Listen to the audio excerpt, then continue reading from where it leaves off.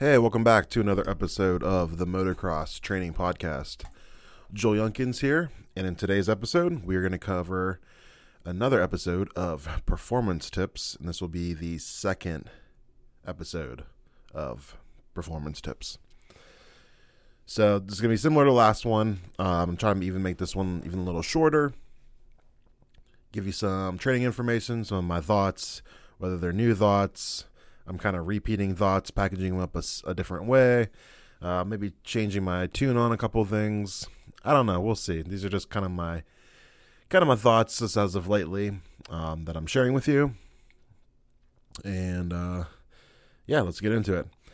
So first thought of today, first performance tip is the realization that training is not suffering.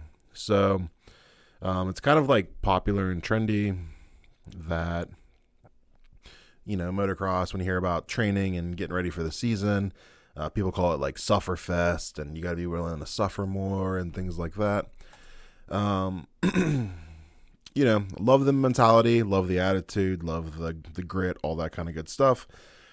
But training is way more than just being able to outsuffer your competition. Many more factors go into it.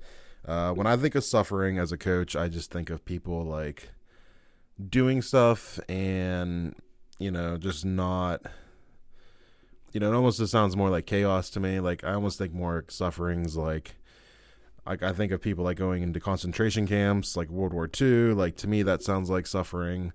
Not really training for your sport. So to kind of use the word suffering with training, to me, I just kind of see madness. I don't really see like execution.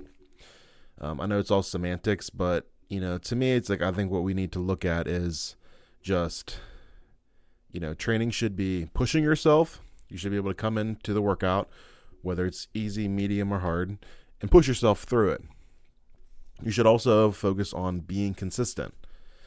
Like whether that's consistently going to sleep on a certain time, consistently eating breakfast, consistently eating all your meals, consistently doing your track work, your bike work, your gym work. Like being consistently good, it will be good enough. That's what you need. It's going to be good enough to be at least good. Not to be great, but, we need that over suffering. And also you have to train with intent. So you can suffer all you want, but if there's no intent, like there's no direction, there's no specific approach to your training, you're going to just be kind of like, it's a very shotgun approach. You're just kind of like doing a bunch of stuff, trying really hard, and you just hope it works. It is very, very easy to train really hard, tell yourself it's a suffer fest and you're going to suffer more than your competition and do all of the wrong things. And then you'll be going to, your race season, scratching your head all around and looking to blame everybody else in the bike. You have to do things with intent. You have to be able to push yourself. You have to be consistent, and you have to just have like a game plan to execute. And, kind of my last little part here is because we all talk about like kind of going in hand with like the suffering. And one of my favorite books I've read, it's called Turning Pro by Steven Pressfield. I'm actually just kind of winging that. I'm looking over at my bookshelf right now. It's Turning Pro. I think it's by Steven Pressfield's the author. It's really more about like a career development type of book, like how to become pro at whatever it is you do. And the one chapter I kind of took from it from like a training perspective was it was this chapter of this really good, I'm not even sure who the coach is, but it was a horse trainer for race horses. And the whole the philosophy of this racehorse trainer was they never they trained their horses so that they would enjoy running, so that every time they would get out to train, their horses would be excited to go and run and train. They never overworked their horses. And a lot of that like kind of spoke to me because that's really honestly how I like to try to approach my training with my athletes. Are we going to work hard? Are we going to push it, our athletes? Are we going to, are there going to be some sessions that, maybe I'm not their favorite person and all that kind of stuff. Sure. But at the end of the day, like, my goal is to like make them actually want to enjoy racing. I want them to make it so that they're getting better. They're happy with their workouts. They're happy with their progress. And more importantly, they're happier when they ride their bike.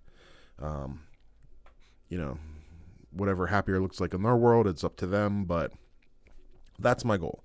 So we still push our racers, but, you know, we don't sit there and be like, all right, you got to out-suffer your competition. Like, they already know that. And, you know, I think by just being able to be consistently good at pushing yourself, doing the right things, and training with intent, and I think intent also kind of goes in a line with, like, you know, we're doing this thing to improve lower body strength. So we're just going to say we're doing squats to train lower body strength. So that's like the intent of why we're doing it. But there's also this big intent of like, of attacking your training session. And I think that's what needs to be more on the focus of just sitting there and convincing yourself that you're willing to suffer more than the other person. My perspective, this is how I view it right now. And take from that what you want, apply it to your life, however. And, you know, hopefully you can take something away from that.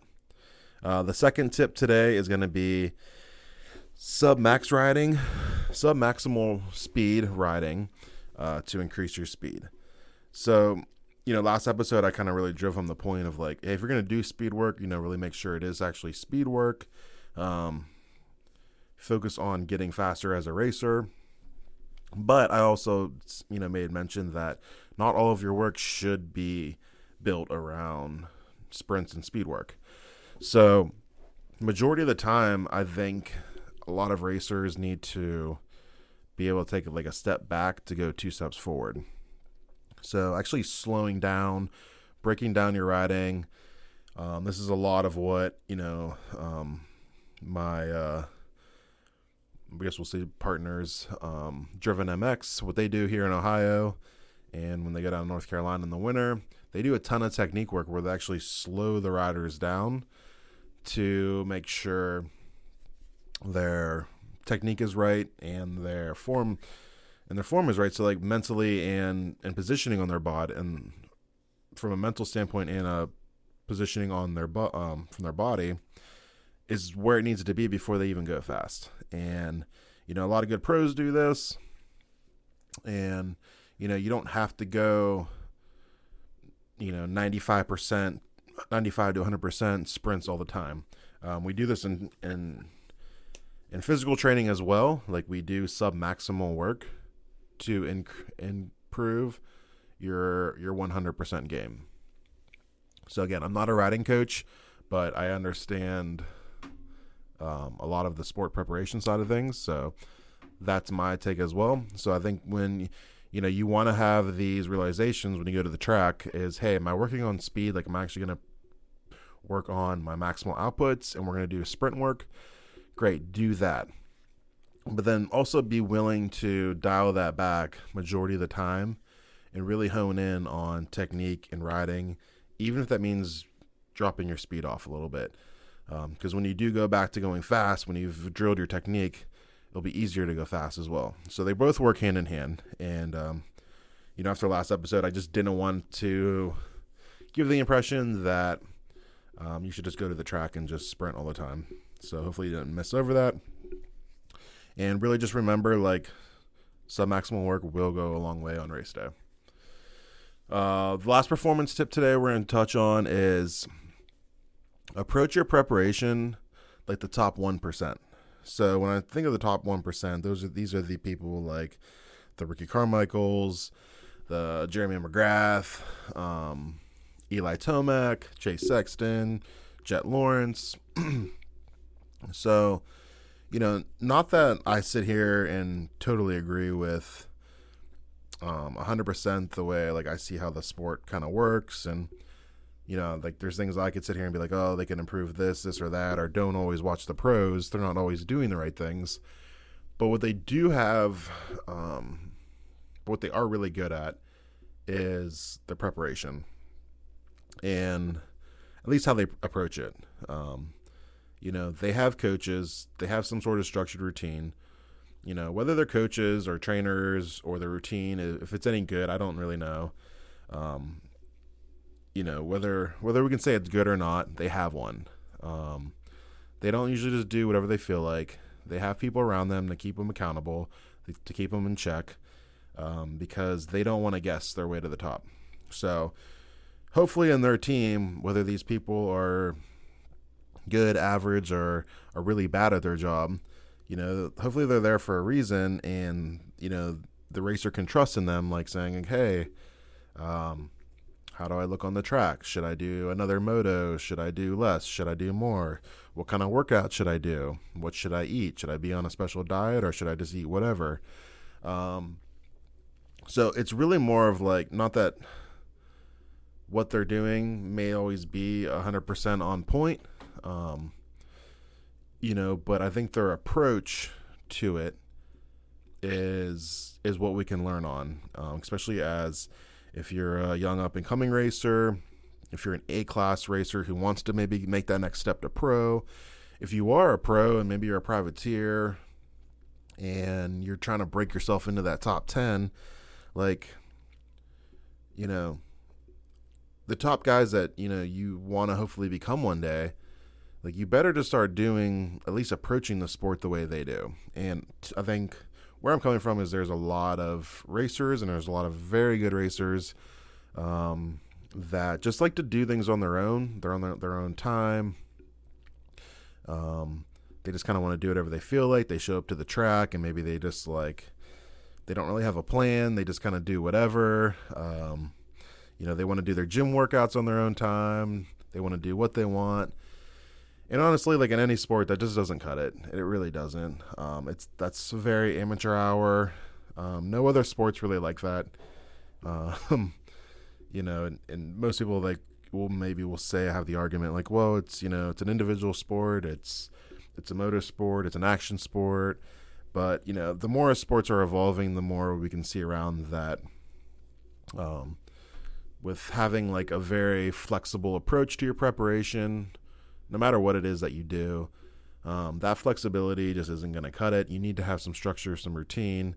You need to have people around you that are going to help guide you, help take some mental pressure off you. But you're just going to be able to show up and just be the athlete. So whether that's at the track, whether that's in the gym, these top athletes have structure, and it's structured for a reason. And if you are not if you don't have that mindset, you're going to have a hard time progressing, every level you keep coming up through the ranks. So those are my 3 tips today. Hopefully at least one of them can positively impact your racing career.